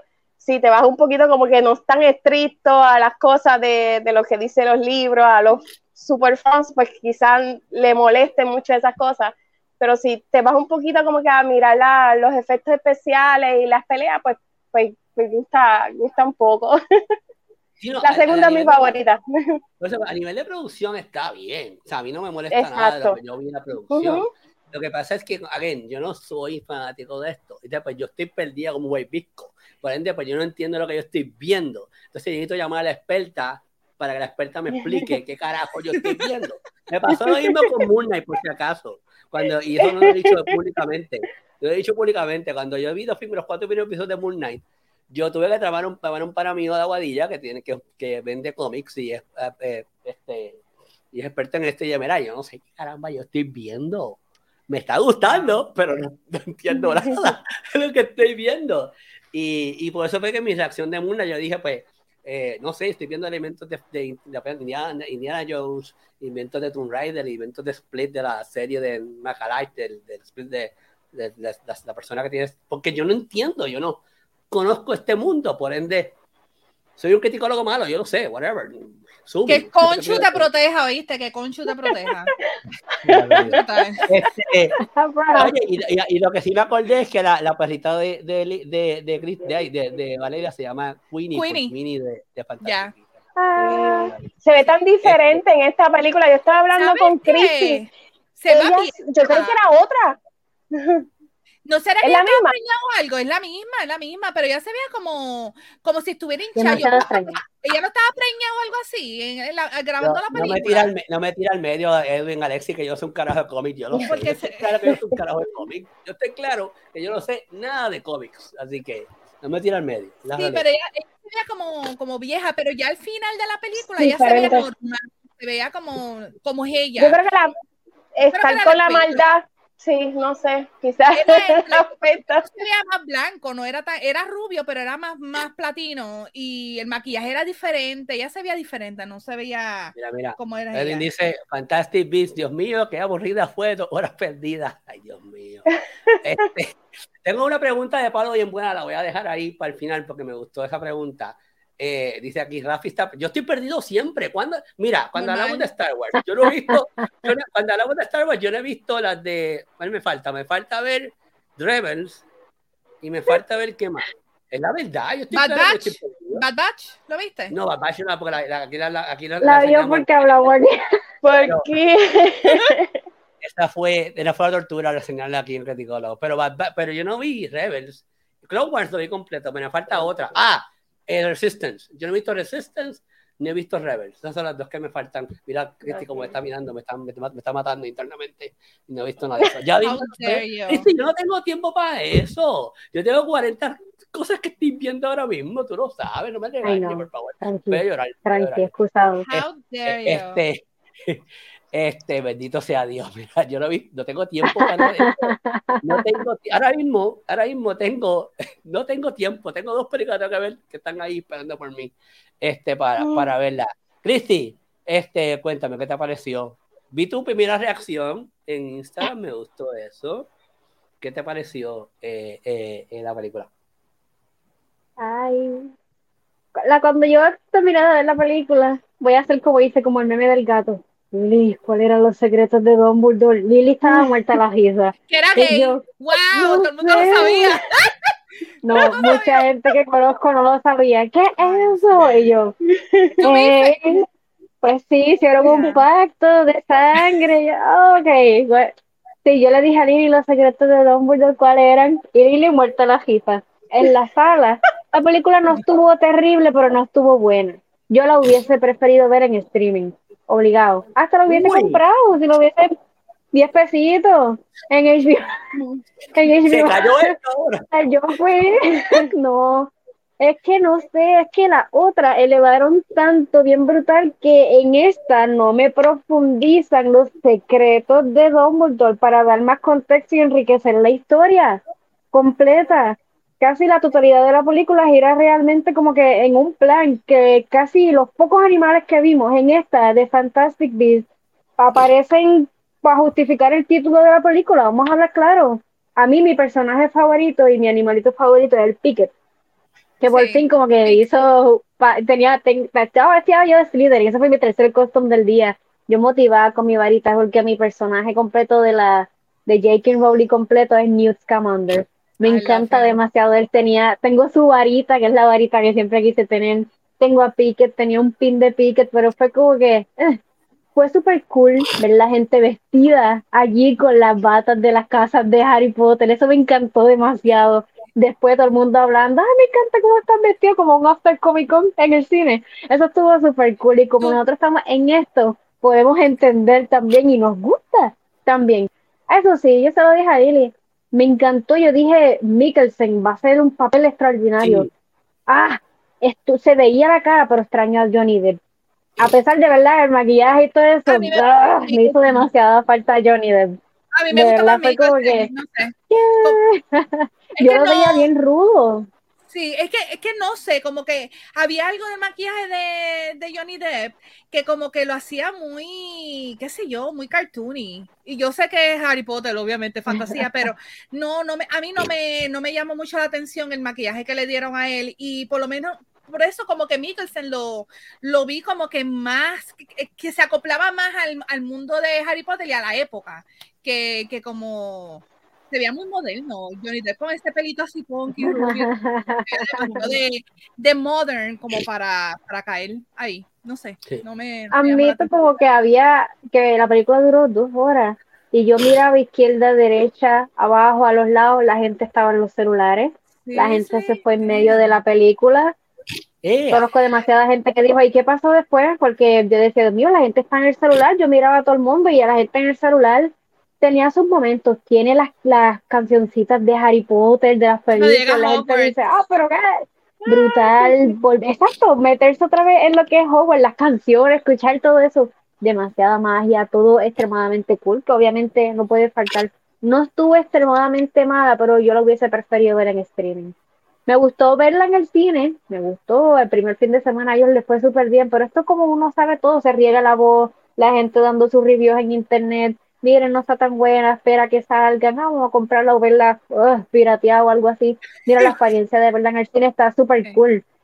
Pero esperé como que, yo se lo dije a Lily, como que, ¿qué puta? Me quedo con la segunda, nuestra favorita es la segunda. Me encanta Newt, aunque dicen que fue para 1920, que dicen que Newt es así como que, en el 1920 no sabían que era autismo, pero los rasgos y como él se ofreció, yo le estaba diciendo a él que él como que tiene autismo de Asperger, que es de los más inteligentes, por decirlo así, pero J.K. Rowling no lo quiere admitir, porque ella está centro de ese año desde el 1920.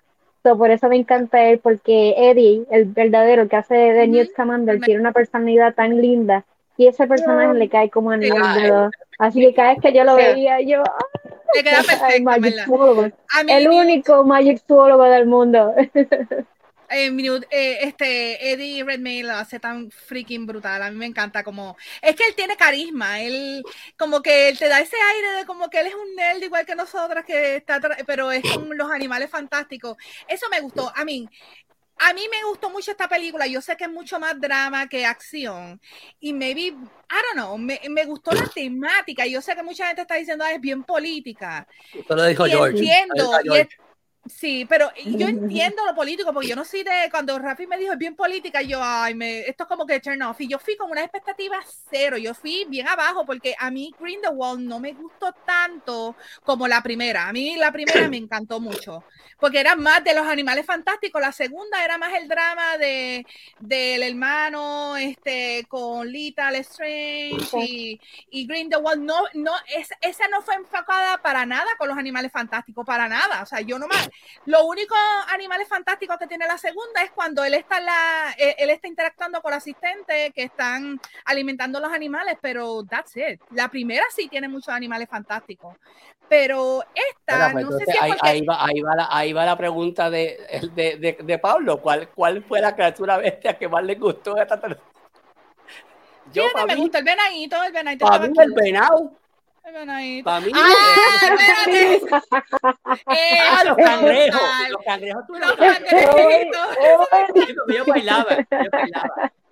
Yo le decía a Lili, esta mira, escena, mano. no es trinco, el que hace Daniel Oye, Scamander tiene meneíto. Me encantó, pero mira el movimiento de cadera, yo creo que es todo el mundo haga latino. así, todo el mundo haga así. ¿Verdad? porque ese va a Tenía ser como un el del movimiento video, caderito ahí. haciendo así El los ojos, screenshot. haciendo así, bailando. A Lili, ponte ahí bailando como el cangrejo. Cristi, baila. Nos mataron No, allí. pero es verdad. Ahí lo doy. El cangrejo, esa escena del cangrejo a mí me dio risa. Y yo me la estaba gozando. Porque los dos, o sea, el hermano de Newt, yo no sé quiénes son, Theseus. pero el hermano de Newt y Newt como que Era como Yo que... le decía a Lili, está trinco. Bendito, mata a estos pobres somos cangrejos. todos cangrejos. Pero esa a mí me encantó, esa escena a mí me fascinó con los cangrejos, estaba brutal. Pero no sé, puede ser que es porque a mí me encanta Star Trek y me gusta la temática cuando se pone bien ético, cuando empieza con lo de político de Trek, me gusta, pues maybe por eso es que me la disfruté y literal yo no miré para el lado en ningún momento. Mi teléfono estaba sonando y yo block, nadie me llame, estoy viendo esta película, quiero concentrarme.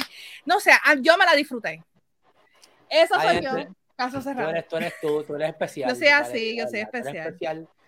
To A be mí me fair, yo soy anormal porque mucha gente le gustó la película de Prisoner of Azkaban y yo lo odio. Esa es de las de Harry Potter, la más que odio, y el libro lo amo. Así que yo soy anormal, no me hagan caso. A mí me gustó más la segunda. A mí me gustó más la segunda. Todo el mundo le gustó más la segunda, menos a Valerie. Valerie ella es rara. Yo soy rara. Bueno, como que ya Cristi la tiraste por el piso porque dijiste que la vieran en el streaming. Yo dije, no está mala, Javi, no está mala, pero no sé. Mira, no, lo que pasa es que es aburrida. Es aburrida. Que no me aburre. Es aburrida. Y eso yo estoy de acuerdo con muchas personas. Es aburrida, la película es aburrida. Porque, vayan a verla, todo el mundo siempre tiene, pues claro, opiniones mixtas y eso es importante, pero como que... Sí, son Potterheads, tienen que verla. ¿Tú sabes qué es lo que me gusta? Que estas películas abrieron la puerta a ver más allá de Hogwarts.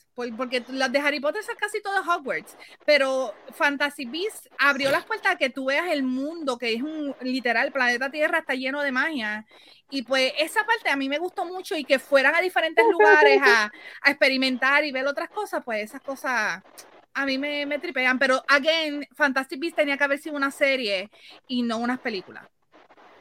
Un TV show. Esa es buena pregunta. ¿Y qué pasaría si no hacen más nada? ¿Se queda ahí bien? ¿Eso termina bien o no? A mí, si van a completar la historia de Grindelwald, tienen que matar a Grindelwald, que es Dumbledore el que lo hace, y no lo mataron. Y el objetivo era tener 5 películas. Yo no sé cómo caramba van a hacer 2 películas más en esta, aunque hay rumores de que dijeron que aquí se va a quedar y that's it. Esos son los rumores. Que si lo dejan ahí, pues ni modo, qué cara. Lili, pero... ¿qué te opinas? ¿Qué te opinas, Lili? ¿Qué te opinas? No sé. Pues, para decirte, la varita que tiene Grindelwald se supone que Dumbledore la tenga. Ese porque... es el One. Yeah. Exacto. Y pues no pasó eso en la película al final, so se queda incompleta y como que, ajá, no. Yeah. Pero si esta no tuvo mucho éxito, no van a querer hacer más, so... Pero yo no creo que sea por éxito, porque es por contrato, pero con lo de J.K. Rowling y el drama y toda la cosa, y ahora con Ezra, aunque Ezra se supone que se esté muriendo. Spoiler, ¿se puede que spoiler? Que está ya las últimas, estaba hincho jodido, así que ese ya mismo se va. Lo pueden sacar para la boca. Yo le decía a Lili, ¿y Ezra qué compone aquí? ¿Qué hace acá? Y Lili era muerta la risa. Creen que haber dejado en la primera y ya, y deshacerse, porque creen. ¿Y qué hace Flash? Yo sé que es Warner Media, pero ¿y qué hace Flash aquí? O sea, como que no me acordaba ni siquiera que había salido las anteriores. Yo le dije como que, y es Billy ahora que está apareciendo y está haciendo y deshaciendo por allá. Mira, ya mismo lo votan de Hawaii. Yo no sé. Ya mismo lo votan. Ya lo han arrestado 2 veces. De Hawaii de todos lados, baneado de todos lados. De todos lados. Mira, yo estaba hablando tanto con Lili, que Lili sabe muchísimo más que yo de Harry Potter. Y Lili me decía tantas cosas y yo, pero es que ¿cómo? Entonces yo pensé que se iban a resolver un par de cosas en esta. Ok, son fast movies, ok, pero pensé que iban a hacer, un ejemplo, Deathly Hallows se decidió en la 1 y en la 2 yo dije, pues la última van a hacer 1.5 para la 2, ¿qué va a pasar aquí? Y me dijo, ay, Cristi, de verdad que yo no sé. Pues se supone que esto sea lo que pasa, pues estábamos confundidas todas, fue como que pudieron haber pasado como que tantas cosas. Se casó Queenie con Jacob, that's cool, ok. A lo último salió Tina, la que como que tenía ilusiones, que Newt tenía enchulado con ella. Cuando la vio se emocionó y yo como que ¡Ay, tan hizo lindo! falta, porque verlo a él emocionado por ella, como que él como que emocionadito, como que tú me gustas. Y ella Ay, como que, oh, you're cute. este está colorado, qué cute, qué freaking cute, los amo a los dos. Sí, demasiado. Yo cuando lo veía, yo voy a querer linda. Los nenes así como que. ¿Sabes qué? Yo pensé que ella iba a salir. Yo pensé que la iban a dejar como que afuera hasta que de momento la vi que salió en aquella escena ella mirando la ceremonia y yo, Tina está aquí. Ok, Tina está aquí. Sí, que yo mientras transcurría la película, yo pensaba, aquí falta gente, ¿qué está pasando? Sí. ¿Qué pasó? ¿Los metieron presos? ¿Están preñadas las mujeres? ¿Qué está pasando? No sé, tuve demasiadas dudas con demasiada gente. Entonces, mira, vamos a ver, no sé qué esperar para la próxima. Yo quiero ver, obviamente, mucho más animalitos, mucha más magia. Eso fue algo que vi mucho aquí, brutal. Pero, como dice Lili, no sé. No. Vamos a ver en HBO Max a ver si veo algo otra vez que no vi en esta detalle. Pablo está spoileando, diablo. Pablo, chico. Mira, Pablo dice, para activar el cantazo de Cristi de que lo saquen en cine, pues esperamos a los 40 días y la vemos en el show Max. Entonces, sí, pero es que yo estoy de acuerdo contigo, con Cristi, en el aspecto de que para el cine esa película es demasiado aburrida. O sea, se ve bien. El papá de mis hijos llevó a mis hijos al cine, se fueron a mitad de película. Y mi hijo es Ravenclaw de sangre. Y me dijo, mami, no. Y el papá me dijo, Cristi, cuéntame qué pasó al final. Y yo le dije, ay, mi hijo. Y empecé a decirle. Y yo aprendí a creer en el hijo de Cristi ciegamente. Ya soy el heredero del cristólogo, así que yo creo ciegamente en lo que el hijo de Cristi diga. Bueno, nada, vamos a dejar así porque ya llevamos otra media hora en yo sabía que como queríamos mucho tiempo en este tema porque es un tema que va a dar mucho de qué hablar. Y nada, yo brevemente voy a hablar de Unbearable Weight of Massive Talent con Nicolas Cage y Pedro Pascal, que lo confundí como Pablo en la entrevista. Dije, Pablo, no es Pedro. Oye, esto como dije, fue mi reacción. Es una película que todo el mundo tiene que ver. Punto y se acabó. Seas fanático de Christopher Nolan, de Nicolas Cage o no, porque es una película de acción, primero que todo. Sea fanático de Mandalorian o no, Cristi, la pueden ver cualquier persona. Yo sé que tú la vas a ver por Pedro Pascal, pero por Pedro Pascal, pero no hay que verla por Pedro Pascal nada más. La puedes ver por cualquier razón de ser. Es una acción y es una película que les rinde tributo a la carrera de Nicolas Cage. Es Nicolas Cage burlándose de sí mismo, que me fascina. Eso está cool. Porque yo soy así, yo me vacilo yo mismo constantemente. Y es no tomarte en serio, es have fun, es enjoy. Y es un joyride completo. Hay un montón, o sea, por eso es que aquí no voy a entrar en detalles, pero hay un montón de easter eggs de toda la carrera del transcurso de la película.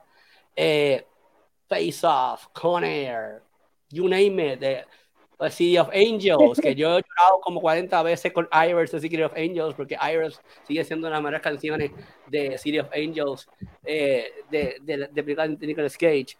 Es tremenda. O sea, no es una película que va a ganar el premio, no es una película que va a ganar el premio, no está para eso, pero es muy verdaderamente es tremendo tributo a todo lo que distingue a Nicolas Cage, inclusive con Christopher Nolan encima, a Nicolas Cage en su carrera.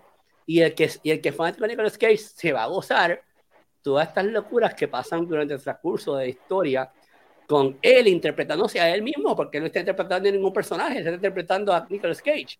Y eso yo lo encontré bien cool. Otra cosa que me gustó, como dije en mi reacción, fue Pedro Pascal.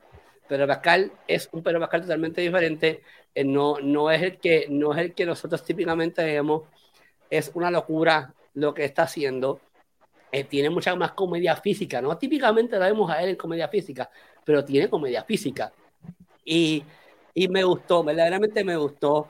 Esa es la pregunta. Esa es la semana que viene. Vamos a contestar esa pregunta, Pablo. ¿Team Cage o Team Pascal? Porque los dos lo hacen muy bien.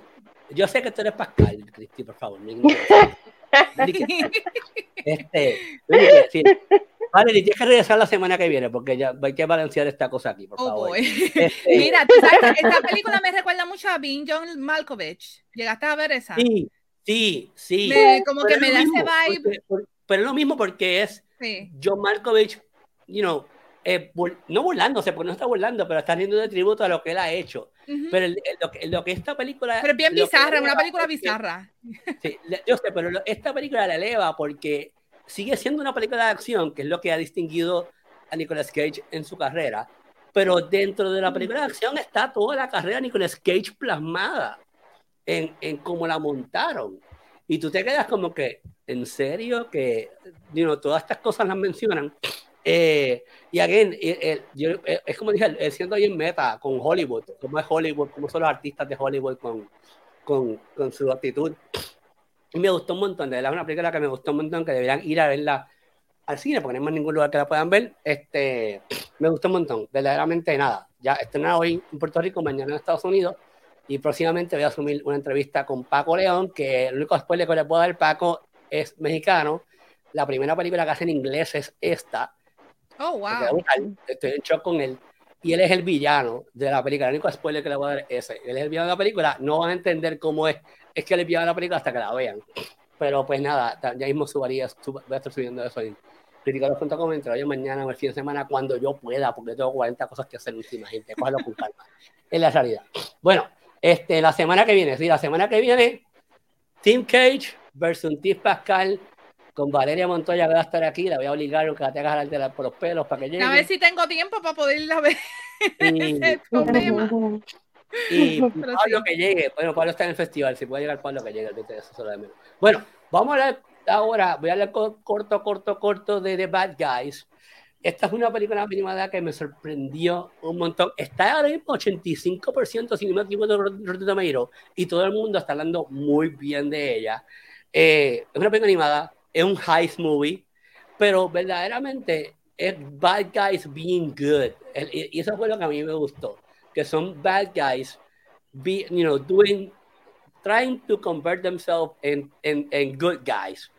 Yo creo que una de las cosas que vende obviamente es el reparto de voces. Sam Rockwell, Mark Maron, Aquafina, Anthony Ramos, Ceci Beats, sucesivamente, pero me gustó un montón que el nombre como que te pinta mal, para mí el nombre te dice una cosa y cuando yo vi la película me quedaba como que sí, but they're good guys, not bad, they're bad guys, trying to be good. Y eso es algo que me gustó, tiene un montón de corazón, es una película para la familia completa, es para divertirse, es un heist movie. Hablé con el director y el guionista, el director con el que hablé, y me dice, mira, esta es la primera película que él dirige, sobre esta es su ópera prima, o sea, ese es su debut como director, y él trató de coger todas estas películas como Ocean 8 y como todas estas películas de heist y meterlas en esta película, pero de una manera divertida y bien jocosa y bien full of heart, yo creo que esa es la palabra. Y a mí me gustó un montón esta película, hace como 3 meses que yo la vi ya, yo no sé ni cómo yo me acuerdo de que yo vi esta película. Pero me gustó un montón. Honestamente, yo no creo que haya mucho cine familiar ahora mismo. Y esta película cumple con eso, cumple con una película que toda la familia la puede ver, es bien jocosa, es bien divertida, y es acción, pero es divertido, en realidad es bien divertido. Yo creo que también eventualmente, no sé si esto va a salir, no, Universal. Yo creo que va a salir en Peacock eventualmente, pero whatever. Es la realidad. Por último, antes de que está bien, okay, pues yo no quiero que dure horas este programa. ¡Salud! Ya. Por último, picando adelante, película puertorriqueña, la vi ayer. Me acuerdo que el screening fue durante el bajón de luz de Luma y yo tenía otras cosas pendientes de hacer, así que no pude llegar. La vi ayer. Me encantó. Es una película puertorriqueña bien diferente. Y cuando digo puertorriqueña bien diferente, y Valerie ¿No sabe de bichote? que aquí hemos... No. No, allí estaba Transform. Hablé con Transform y se lo dije. Esto es cine de verdad. Esto no es lo que tú haces. Tú haces cine para joder y vacilar. Esto es cine de verdad. Maricé Álvarez, yo la adoro y la amo, ella lo sabe. Me encantó cuando me vio porque ella brincó. ¡Rafi! Bueno, una loca, Maricé, te quiero un montón. Gracias por hacerme sentirme bien allí en el cine anoche. Me sorprendió la película, no esperaba que me gustara tanto como me gustó. Es una película totalmente diferente en cuanto al cine puertorriqueño hablamos, porque cuando conocemos cine puertorriqueño es que es joyitas, es que es de pelote, es el que es dominiqueño, es el cine. No le quitamos ningún crédito, o sea, no queremos quitarle ningún mérito a Transform. Transform es tremendo director y lo suyo. Pero esto es cine puertorriqueño, yo diría, como dije, es una de las mejores películas que yo he visto en los últimos 10 años. Extraterrestre para mí es lo más cercano a esto. Maricé Álvarez también estaba ahí. Yo la fui a ver en Coamo. Mira, la película es de trato breve, o que es comedia. Pero el dilema, yo creo que lo único que no me gustó de esta película es que cuando se puso muy dramática, no sabía en qué género identificar la película, si era una drama o una comedia. Pero pinta, o sea, la película, las actuaciones todas son buenas, hasta René Monclova. Hablé con René Monclova, estuve como 8 minutos hablando con René de cuando los condenados, cuando entrevistamos a Cristina, los criticamos en directo en Bonita Radio. Me imagino que Valeria se va a acordar de eso. Hablé con todo el mundo allí, salí de la película muy contento. Una película que todo puertorriqueño debería ver porque nos vamos a identificar con todos los personajes, porque es una familia que está buscando cómo echar para adelante. Y pues como ven en el póster, ellos montan un negocio de cannabis medicinal. Y no quiero dar más spoilers, porque verdaderamente si doy muy spoilers la cuento completa, pero pues hay que seguir unas reglas para que eso funcione. Si no sigues las reglas para que eso funcione, cosas malas van a pasar. Yo no voy a decir más nada sobre la trama, pero muy buena, la actuación es muy buena. Y mira, el final es inesperado, el final me dejó con los pelos parados, en shock. En la sala mía estaba todo el mundo como que ¡oh, ¡no puede ser! Así estaba todo el mundo. Me gustó un montón. La vería de nuevo, me gustaría verla de nuevo. Me cuenta, ¿quién me contó? Me contó Maricé, fue que me contó. ¿Vale? Yo estuve como 15 minutos hablando con Maricé, porque hablamos también de Obi-Wan Kenobi, que ya sale en la serie de Obi-Wan Kenobi de Disney Plus. Me contó que esto iba a ser una obra de teatro que la pasaron a cine. Desde el 2014 supuestamente estaban trabajando en ella, y me gustaría verla en el teatro porque se presta para que se cuente en el teatro, pero me gustó un montón. Tremendas actuaciones, la fotografía, o sea, como leía Transport, esto es cine, es de verdad, porque la iluminación, la fotografía, todo funciona. Y yo sé que Transport está trabajando con presupuesto limitado, pero pues se puede hacer buen cine puertorriqueño, al estilo lo que le pasó a Santiago. O sea, yo me tiro hasta allá atrás, lo que le pasó a Santiago, que es lo más cercano a cine verdaderamente bueno de puertorriqueño. Extraterrestre también, obviamente, no puedo decirlo ahí. Los Condenados también puedo decir que caen en esa lista. Estoy viajando en el tiempo, hace 10, 20 años que yo llevo cubriendo esto. Pero me gustó un montón. Verdaderamente altamente recomendada que la vayan a ver. Lo único que no me gustó es que a veces es drama y a veces comedia, la vendieron como una drama y yo me quedo como que decídete qué vas a hacer, porque me tienes aquí en estrés. Puede ser las dos, pero... Sí, pero no se siente tan... El dilema es que la vendieron como una comedia, y cuando te sientas a ver la película te encuentras con una megatrama, pero una megatrama bien impactante, bien fuerte. Yo sé que muchas personas se van a identificar con los personajes. O sea, es la familia, la típica familia buscando cómo echar para adelante a su tienen deuda, estamos endeudados hasta tenemos hijos que no van en buen camino. O sea, es todos los factores que te pueden identificar a la familia están ahí.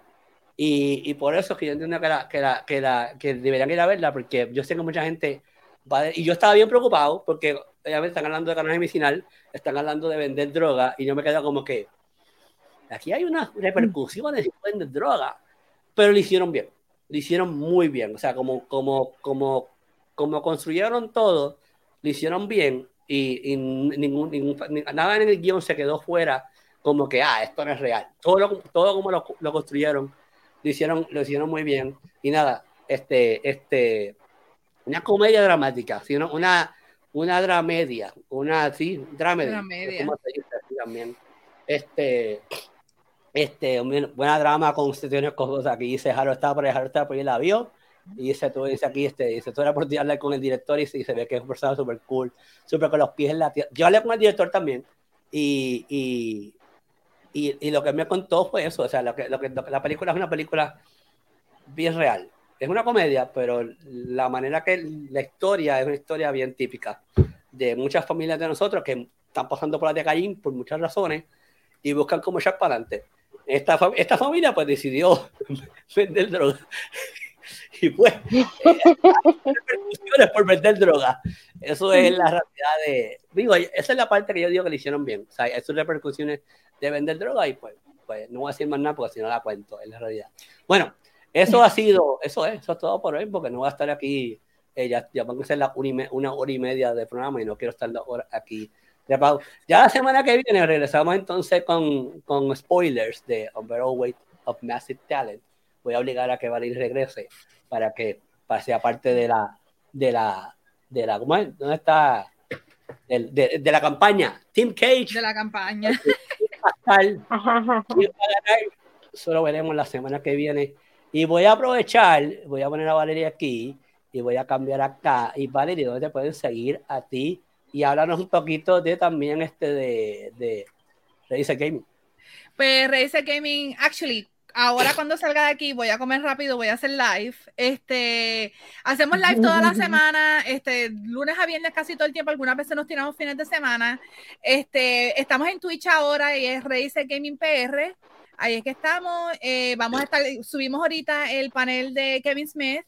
Tenemos un par de cosas que grabamos en Puerto Rico Comic Con, entrevistas con el director del juego Midland, que es el primer juego AAA hecho en Latinoamérica, en México. Súper cool, él hizo una presentación allí, estuvo bien cool, y pudimos hablar, y pues así, vamos a estar añadiendo cositas nuevas en YouTube, pero esto Razer Gaming PR, así nos encuentran en todas las redes.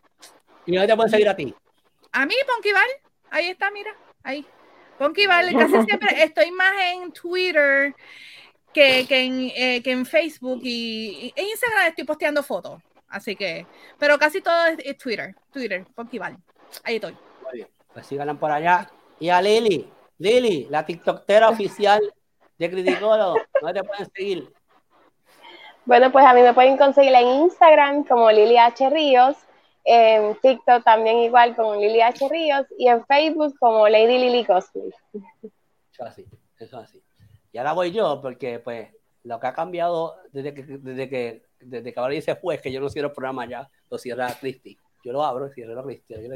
Y a mí, si me encuentro el cintillo mío, lo encontré. Me pueden seguir como Remedia Villa en Twitter, en el Facebook y en el YouTube, en el Care Libro y en el tubo para las personas que hablan español. En el tubo. Y obviamente rafimediavilla.com para todas mis reseñas, mis reacciones, mis unboxing, que todavía no he hecho unos unboxing que tengo ahí pendientes porque verdaderamente no tengo tiempo. Y todo lo demás está obviamente allá. Todo lo que es mío, que no son noticias de Criticólogo, están allá en rafimediavilla.com.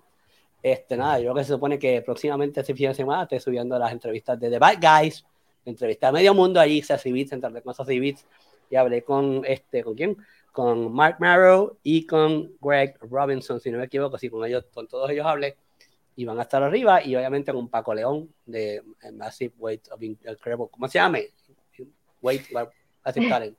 La cosa esa va a estar ahí también en Rafi Media Villa. Si no lo quieres buscar en Rafi Media Villa, Cristi te va a decir dónde lo puedes buscar. Cristi, ¿dónde te consiguen?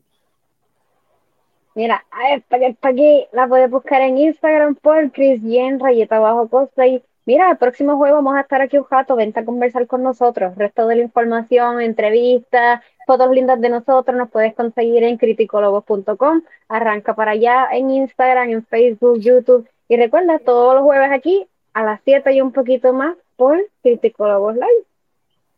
Eso es así. La semana que viene va a estar buena. Déjame ver dónde yo consigo esto para cambiarlo. Ay, para acá. yo me dije Cristi González, sí. No dijiste Cristian _ cosplay. ¿Quién lo dijo? Sí, verdad. Sí, lo dijo. Ay, bien rayita abajo cosplay. Es lo que tengo por ahora. Gracias por todo el amor y estoy celebrando que llegue a los 5,000 followers inesperadamente. Así que eso es una locura, ¿verdad? Gracias a todos. Dejan saber a uno que estamos haciendo algo bien y algo super cool. Así que apoyo siempre lo de acá. Y lo que falta. Y bueno, como dijo Cristi, la semana que viene, obviamente, acompáñenos para la pelea entre quién va a ganar para de Unbearable Weight Talent. Yo también voy a estar hablando de, si la encuentro, Everything Everywhere All at Once, que va a estar estrenando solamente en las salas Fine Arts de Caribbean Cinema. The Northman, también probablemente podemos hablar de ella, pero solamente está en las salas de Caribbean Cinema. No está, me acuerdo que lo vi en el story de Lili. Lili lo puso, me alegro Lili por estar informando correctamente a la gente. ¿Dónde está la freaking película? Está solamente en Fine Arts. Que me puse a buscarla, yo la quiero ir a ver. Yo no sé, yo hablé con Caribbean Cinema. No sé por qué. ¿Qué está haciendo Caribbean Cinema, mano? Esas películas son para que las tiren en todos los cines, que por Fine Arts. Exacto. No puede ser.